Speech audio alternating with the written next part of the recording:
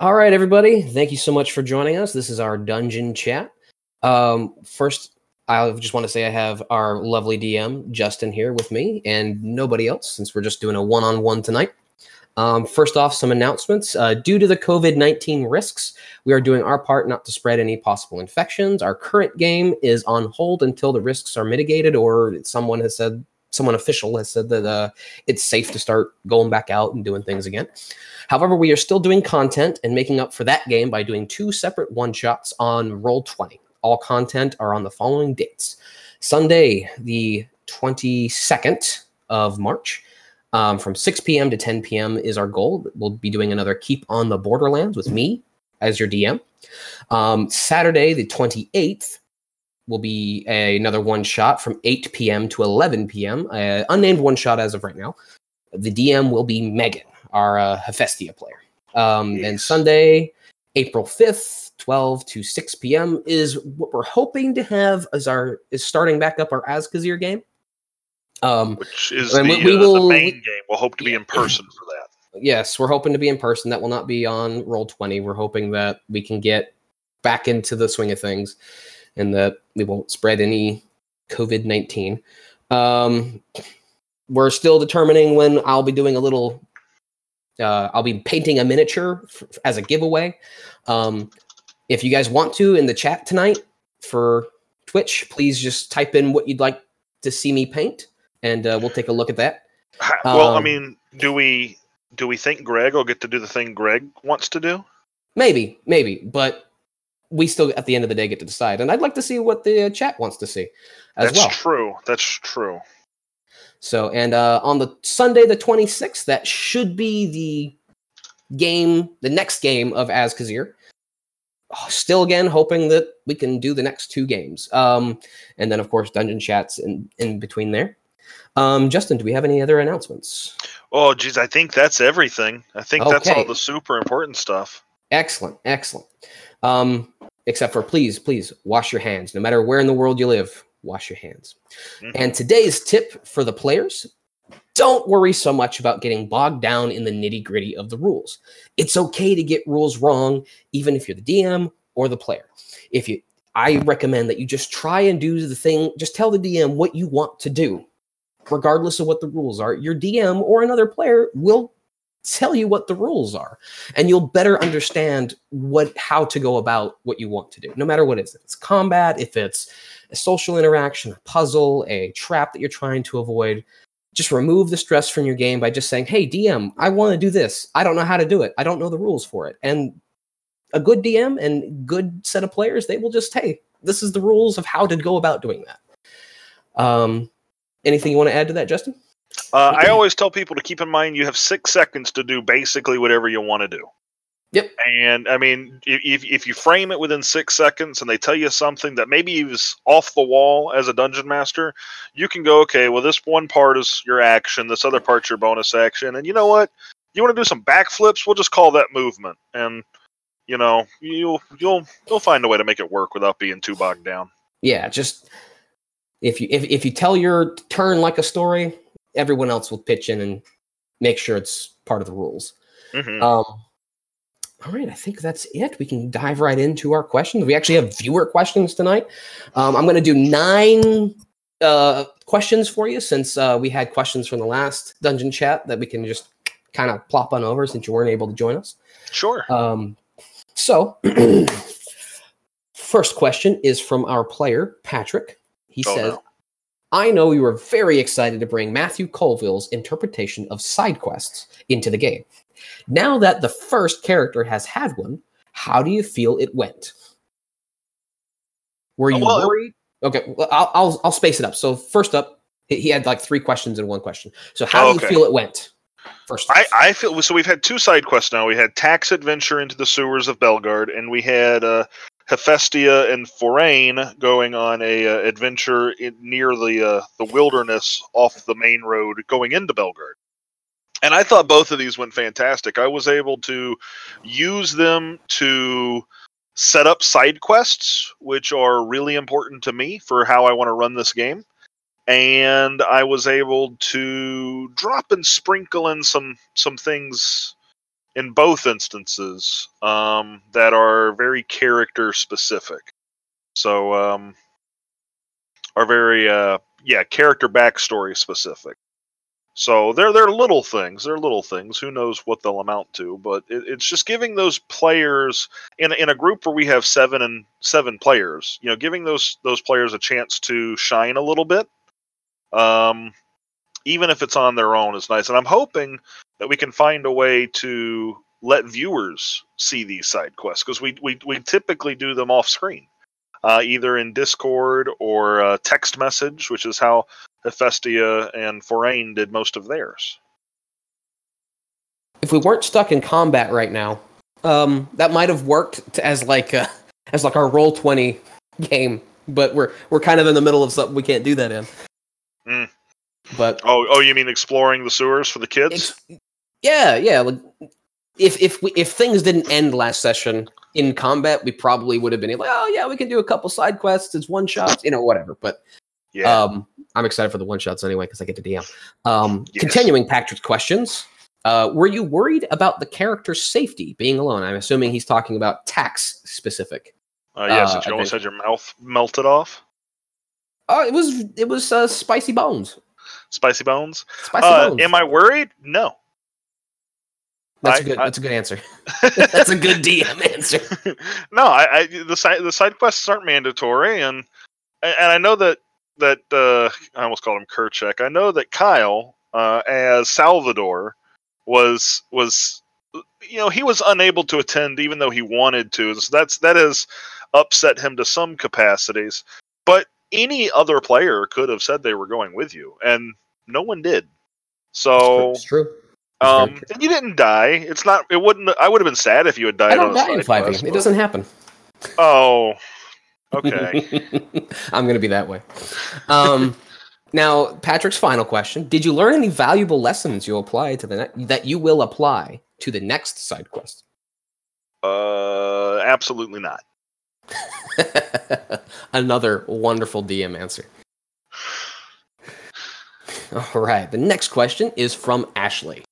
Your non-chaotic players in just one session set a house on fire and then hid the evidence, resisted arrest, and ran from the police. Made a child cry about their dead cat and bribed 2 different people.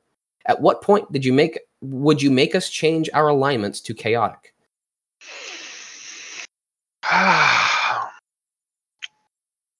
That is a really good question. That's a really good question. Here's the thing. I don't think that any of these things were 100% the player's fault. I think a lot of this is their actual literal character's fault. New town, new place, new part of the continent for some. Things are happening, you're reacting to them, and you react the best that you can in the moment. I think that is different than a calculated decision to be chaotic. Now, Hecate stabbing somebody, notwithstanding, but maybe she is chaotic. To be fair, that was a natural one. It was an accident. It was an accident. We could argue till the cows come home that you probably shouldn't have brought your dagger out, but it was a natural one. She wasn't intending. I mean, Tax set the house on fire, accident. Also, to Ashley, just she is a chaotic character. She's chaotic good, and chaotically set a house on fire. So no alignment change needed there. Yeah. You didn't. You could have cast, Flame Bolt would have been just as effective at silencing the bad guy or the regular civilian running out of the house. Well, that's just evil. Exactly. So that's my point, is these things didn't happen out of malice. With the exception of Hephaestia making the kid cry, but that's just being out of place. And she was in character. You don't have to be a bad person or be chaotic to be lacking tact. In a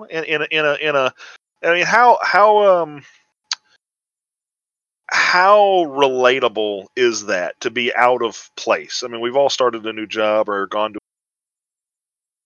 a new school. I mean, place, and you want to fit in, and sometimes you don't say things that are super charming, and that's okay. It's character development, and I can't wait to see what happens with it. It's gonna be great. All right. Next question is from me.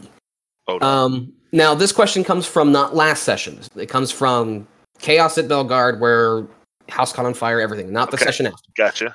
So I feel like that session was the first time you were completely reactive, 100% of a session. First off, do you feel like this is true? And second, how did you feel to just ad-lib an entire session? Was it more or less exhausting than trying to push players in a direction with a plan? Well, I don't think it's 100% fair to say that it was 100% reactive. It was probably 95% reactive. So a good my point there being is in the way I want to run this game, which is that there isn't the pressure of a Vecna trying to destroy the plane of existence or whatever Vecna was trying to do.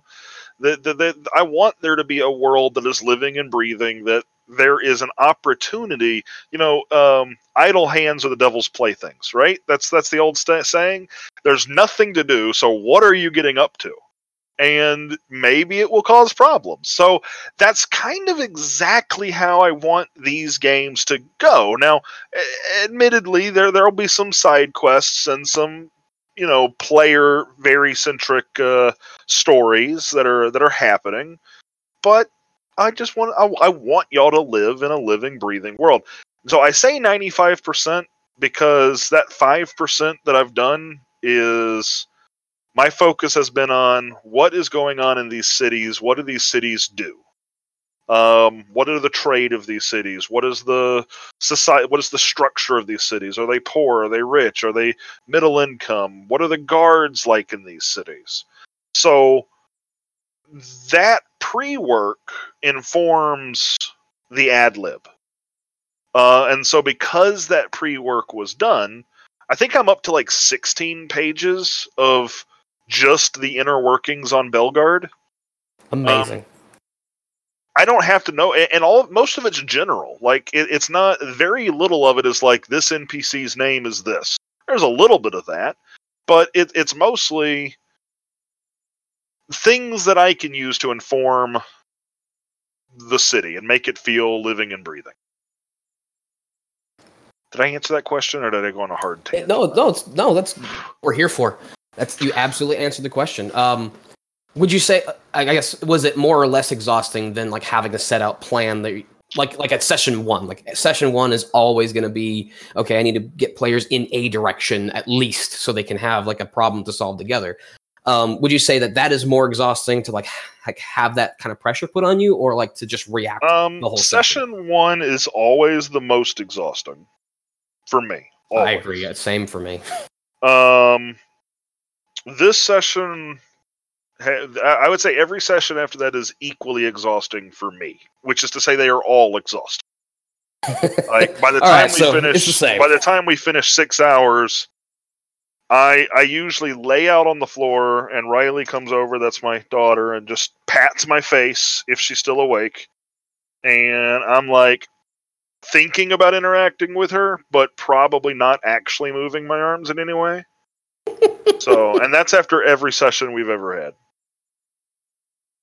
Well, I'm glad you moved the time from 8 hours to 6. I think 6 is perfect. So. It's a good run time. There are times I wish we ran for 8, but then my body is like, no. We're getting old. Never. No, that was really good. Excellent. Question 4. First viewer question, probably the most relevant one for the viewers, is from iWing Twitch. iWing Twitch. Is that an I? This whole time I thought that was an L. I thought it was an I. It might be L-Wing Twitch. I or L-Wing Twitch, please tell us what letter that is. On the great debate of our time. Well, and I happen to know, so I messaged iWing. So before I even answer the question, I don't even know if I heard the question, but before I haven't said the question, I want to thank iWing Twitch. Because this person was the very first person to watch us from beginning to end. 6 hours of play. Maybe iWing Twitch is just gonna get a painted mini from me. Well, we did a giveaway that day, and iWing did not win the giveaway. So I messaged iWing, and iWing is going to help me create an NPC for the world. Nice. In iWing's honor, because for me, that it would just blew my mind. I can't like the whole. We started doing this, and there's so many big competitors out there and colleagues in this streaming market. I was like, well, we'll set up the cameras and see what happens. To have done it for just 3 months and then we have a person be willing to do that for me was just incredible. Yes, thank you, iWing Twitch. It's such an incredible. So, what is iWing Twitch's question? I can tell this person's from the American South. How do y'all meet each other? We never have. We have actually never met. It's all green screen. It's every bit of it's green screen. No. How did we meet? Pretty easy story. I was working at Best Buy probably 8 years ago. Oh, you're going all the way back. Yeah. Well, how did we meet? That's what you do. I was working at Best Buy. And this was probably, 8 years ago? Yeah, it's been almost a decade. Almost a decade. And one of my coworkers, wonderful human being by the name of Amber, said, hey, you want to come play poker with us? And so we went over to Daniel's house. And do you remember when we played poker before we played Magic the Gathering? I never actually joined you guys for poker.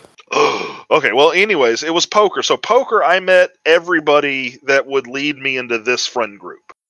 And it was pretty much just countless nights of Magic the Gathering, and which I had never played before. That's also where I learned to play Magic the Gathering. We would play, and then League of Legends. Oh yeah, League of Legends as well. We would meet up every once a week or something, like on a Friday or Saturday night. And I remember we would start at maybe like 8 p.m. or something like that, or whenever the host, I don't know if he wants me using his name here, whenever he would get off work, we would meet at his place, and we would literally play until the sun came up, and we went, oh yeah, it's time to go home. Oh yeah, many times. many tournaments there. We played a lot of Magic the Gathering. Well, the tournaments were fun, but you know what my favorite thing was? The 6-7 player free-for-alls that went on for like 3 hours because of course they did. And, I think my favorite was Secret Alliance. We didn't use Standard. We just Secret Alliance was great. That and what was it, Two-Headed Giant? That and Two-Headed Giant. My favorite was still Secret Alliance because you could you had a. I always attacked my ally. I always attacked my ally, and people caught on to that. They're like, "Oh yeah, if he's attacking you, you're his ally. He's trying to trick everybody." It worked sometimes. Won a couple games that way. Okay. But yeah, anyways, we played D&D with some of this friend group, and as we grew up and did other things, it splintered, and it became this really refined group of me, Kyle, and Creed, and then I knew Patrick from work. We roped him in for your game, and Patrick and I had known each other since 2013. Right. Patrick we didn't meet Patrick until a couple years ago when we were doing like a little home game. I had moved back from Florida. And then before we knew it, we were all playing. And then we started playing, and then Patrick got invited, and he just became a core part of the group. And we finished that, and now here we are. After finishing that one campaign, and you decided, like, hey, I want to stream this shit. Here we go. Yeah, it's really nice. Good times, man. Thanks, iWing Twitch. You took me down memory lane. How dare you? Took us both down memory lane. Damn. I was interrupting your question. Next question's from me. This is still back in the Chaos from Bellegarde episode. Okay. You inadvertently took a side in a debate that has gone on since original D&D. And I know we talked about this, but I'm just going to use this question. I know where you're going with this. Yeah, and that is the grease spell flammable? Many say yes, some say that's not the spell's intention. Now that you have had time to process, would you rule it the same way again? Why or why not? Okay. So, would I rule the house catching on fire the same way? Yes, because there's oil in the lantern. Grease can be flammable, but oftentimes it isn't. More often than not, it isn't. It's a thick lubricant that very often, because it's used in machinery, is not flammable, because it would be super counterproductive, which is why it is called grease and not called oil slick. So I probably would rule it a little differently next time, to be perfectly honest. It's not the spell's intention. Like, what level is that spell? First level? First level. I mean, you cover someone in grease and throw a torch on it, and you've got a fireball, and that's you're disrupting the balance of play. Is it cool? Yes, but it's only cool if your DM says it's a legal move. And I think in the future I probably would say, no, not quite. Now, So, if you want to go to the store and buy a vial of oil and throw it on somebody and then douse and then put them on fire, by all means. well, there's actually rules for that in the PHB.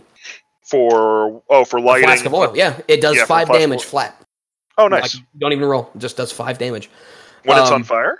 Yeah, it doesn't set the on fire condition. I'd have to double check that, but I know it does 5 damage. I don't think there is an official on fire condition, but there should be. I don't think so either. But I would do it. Now that's something I would do if because for me that takes 2 action economy. That's the action to interact with an object, to splash somebody with oil as an attack. It's, we call potions a bonus action, but that's like putting it in your own mouth. You're trying to like throw it on somebody. That's one action, and then another action, whether it be your own or somebody else's, to throw the torch. I would probably homebrew in the moment some sort of an on fire condition. If both of those actions work. And since the grease spell isn't flammable, I can smother that fire out. I saw that argument. Well, we'll see. This is the problem with grease. It's just I don't know. Yeah. Anyways, I think we'll talk about that later. Next question. We'll do a video for YouTube where we set my backyard on fire and then try smothering it with grease. And if it puts the fire out, then we'll allow it in the future. If it doesn't put the fire out, then I'll need a place to live. Moving right along, another question from iWing Twitch or Lwing Twitch. 2. Okay, you got 3 from this person. How do you make balanced encounters so well? CR and larger groups. It was in parentheses. I guess I shotgun approach. I throw it at the wall. No, there are some rhyme and reason. This question I cheated on a little bit because I peeked at it and I wanted to think about it some. There are a few things I use that I think all DMs probably should use. And I'll start from basic to less basic. Make the terrain difficult somehow. So in the crocodile fight in the last episode, it was really important to me that this fight was in a 5-foot wide hallway. So you are just in a tunnel, and there's still verticality to this map because there is a sewer trench in the middle that is at least 10 feet deep. Full of water that happens to have a current. And I was okay for this. It was a little homebrewy, allowing people to be on like the right side of the tunnel or the left side of the tunnel to give themselves a little bit better line of sight. But it was still difficult terrain. Difficult terrain in that it was tight space. And then utilizing creatures that split the party, even if it's only by 30 feet increments. So the crocodiles latch on and then drag you into the water, and then the water can drag you downstream.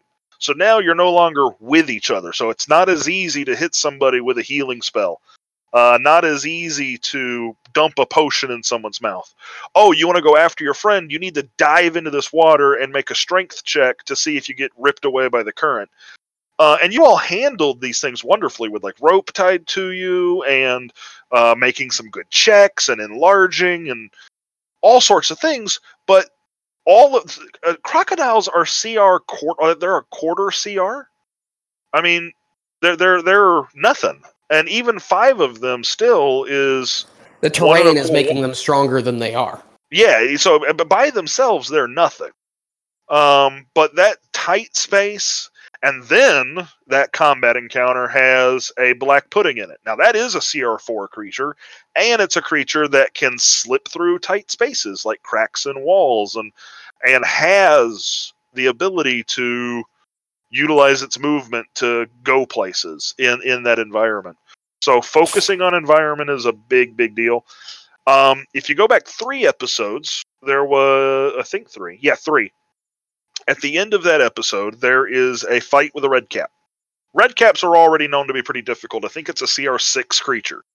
I easily had bumped that up to about a CR8, but I have 7 players. So that's 7 players times 2 for action economy, bonus action. That one single red cap is extremely outnumbered. So the way that fight became a difficult fight was just go watch Matthew Colville. Matt Colville, MCDM Productions, also on Twitch. He's got a YouTube video called Making Action-Oriented Monsters, and it's all about giving your monsters an action economy capable of standing up to a large party. And it's phenomenal and everything I wanted, and quite frankly, everything that D&D needs, especially if you have a large group. And that was like out in the middle of the field. There was very few ways to add terrain conditions to that. So beefing up that creature made that fight much deadlier. Well, I'll add, like, having no terrain difficulty is why we dogpiled it, and it just had that ability that did most of its damage. Oh yeah, it's a little AOE. Yeah, so really, an easy terrain was a nice trap. So it was great encounter. Oh yeah. Our next question is from Greg, Forain Treehorn, our player. As of a couple sessions ago, I don't think I was there for this session. I think this was session 1. I don't think it was on Twitch. So this question comes from a while ago. Okay, so a couple of sessions ago, we established Justin, quote unquote, as an adventurous improv entity pregame. Is there any? Oh no, he's talking about. Yeah, you were here for this. I was here for this. Yeah, this was as an adventurous improv entity pregame as one of our warm-ups. Is there any hope of encountering the renowned hero Justin in the game? So quick. Being brought up to speed and tip on this. So the being brought up to speed, for those who weren't familiar, we at the beginning of just about every game, we didn't at the last one because we were running late, but at the beginning of just about every game we do a warm-up. It's a classic improv game called Yes And. It's basically you go around the group and you continue the adventure saying yes and. Well, 2 sessions ago I had my players go ahead and warm up, but I said I was sitting out because I was still doing some prep. Well, they took that to mean that they were going to make me the star of their yes and. And it was amazing, and I loved it, and I spent more time listening to them do that than I did prepping, so it was moot anyways. I hadn't considered that. That's very funny. To answer his question, is there any hope of encountering the renowned hero Justin in the game? I hadn't considered that. That's maybe, now that it's in my head, but who knows? All right, excellent. Next question from iWing Twitch. I actually took this last question they sent and broke it up since it's like one question and then like several mini questions within the question. Okay. So first one, what inspirations do you use when world building? Can you go a little bit more in depth with the languages? Okay. Well, I mean, obviously, I'm a fan of the fantasy genre, so the big ones, anything Tolkien, anything J.K. Rowling, anything, Dragon Riders of Pern. I loved the Aragon books as a middle schooler. Those have inspired some things as well. And then as far as other inspirations outside of the books I read, depending on what's going, so this is funny. You'll actually appreciate this, Creed. Most of the time when I'm writing for Belgard and one other city that I've done some writing for, I'm listening to Sabaton. So Yeah. I will. These cities that I'm designing for are cities that have a theme of war to them. And Sabaton is a metal band that sings about war very often. So Real history, not fantasy. yes, real history. Though don't get me wrong, that one song I posted to you all about the dwarves. I wish I could remember what it's called. But It's Diggy Hole by Diggy Rosewind. Hole. That's very much about Rosewind is a dwarves. wonderful fantasy band because I listen to tons of bands that sing about history or not history, excuse me, fantasy like Windrose, Gloryhammer, Camelot, Hammerfall. I'm not thinking of others. I know there's one on the tip of my tongue, but Oh, wonderful bands. and when I want to create something particularly deadly, I'll immerse myself in the '80s. I'll go like Rush and Queen. Well, it's a little earlier than the '80s, but so I'll try and put myself in a Gygaxian basement kind of a mood. There you go. Good question. What? Yeah, excellent question. They did ask if you could go a little bit more in depth about the languages. I don't know what particularly they mean, but they just wanted it's a because little bit we've more. homebrewed the languages. So I hate Common. And Creed, I know you agree with me on this, that generally the notion of Common we hate. Oh yeah, absolutely. You removed it from your game when we were playing that. I've removed it from my game. Absolutely hate Common. It's a clutch.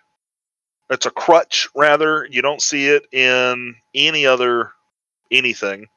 It doesn't exist. There's no such thing as Common. So it is put into the game from 5e as like a way for because 5e is about simplicity with D&D. I agree. Yeah. I agree. Oh, I agree too, but I never use it. So what I've done with the help of Creed has played a role in setting this up, but also Patrick has been super pivotal in getting it set up as well. Is we've said that humans, like every other race in D&D, have their own race or have their own language. And shocker, it's called human. They speak human, just like elves speak Elvish or Elven, and dwarves speak Dwarvish, and orc speaks Orcish. It doesn't make sense to say it in the real world because it's not how things work. We don't say we speak human.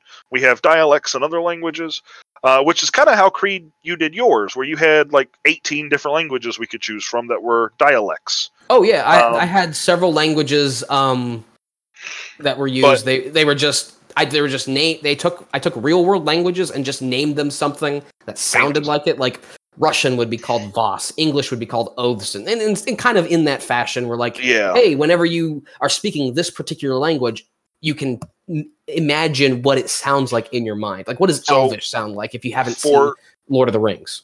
Right. So for me, that was too complicated. It didn't matter so much as a player that it was complicated because I just had the 4 that I knew. But as a DM, there's this massive list, and I'm like, no. So we simplified it, called it human for my game, and then eliminating common, we said, okay, what is the language of trade for this nation? And language of trade has a name. Let's see if I can find it real quick. It was the Dwarvish one, wasn't it called Thendelin? So the lingua franca is the is the real, like, the philosophy of it, and it's basically this notion that merchants are going to be the source of trade. That's your trade language. That if you want to survive and buy things from an economy, you've got to be able to speak the language to some capacity. So we decided when building our world that the dwarves were the center of trade after the calamity, and that language spread, at least in some broken capacity, to all corners of the continent, and that is, for lack of a better word, what we call common. But we have removed common, and it's just dwarf. It's the language of trade. And I think I straight up, when I made my character, because kobolds actually can speak whatever common is in your world, and I know that is the dwarven. I just straight up threw it away. I was like, I'm not going to speak it. I'm a monster character. I'm not going to speak it. And it's created situations for us, and I always enjoy that. And I'm glad you took it away. I'm really happy you took it away. Oh yeah, it's boring. I agree. It's boring. That being said, if you're new to DMing and you Use like common. common, if you're use new common. to DMing, if you're use a common. player that enjoys common, use it. I'm not saying it's bad, but it was You something that we will want to throw it away and be okay with throwing it away as you enjoy more the role play aspect, because it will improve your role play. Yeah, 5e is as successful as it is in part because of how they have simplified things, and for all intents and purposes, that's a good simplification. All right, next question. Last one from iWing Twitch. What does your significant other D&D? Do you plan on DMing for your children? So Beth is my significant other, and she played with us for a very long time. She, I don't remember her character. That's a but joke. She played with us for a very long time. I wish I could remember who she played, but every time I try to think about it, it just kind of leaves my brain. Oh no. She thinks it's awesome. She loves what we're doing. She's very supportive, and I will DM for my children if they want me to, and I'm doing everything in my power to immerse them in nerd culture. But if they choose to go down a different path and want to think Dad's nerd stuff are boring, then I suppose that's their prerogative. I'm of the opinion that if you try and make them do it, they'll just not like it. You know. Yeah. You gotta let them choose they want to do it. So just play it, enjoy it. They'll join you one day. All right. Well, that's all of our questions. Thank you, iWing Twitch, Patrick, Ashley, and Greg for all your questions that you submitted. Do we have anything else? I think we've covered 40 minutes or so. No, I think that's it from me at least. You tune in this weekend. Not this weekend. The following weekend. It is currently the weekend. Yes, Sunday the 22nd for Keep on the Borderland. I am DMing with Justin, Kyle, Patrick, and Ashley. And we will see you guys then. Thank you so much for joining us. Have a wonderful night. Wash your hands. Good night. See ya.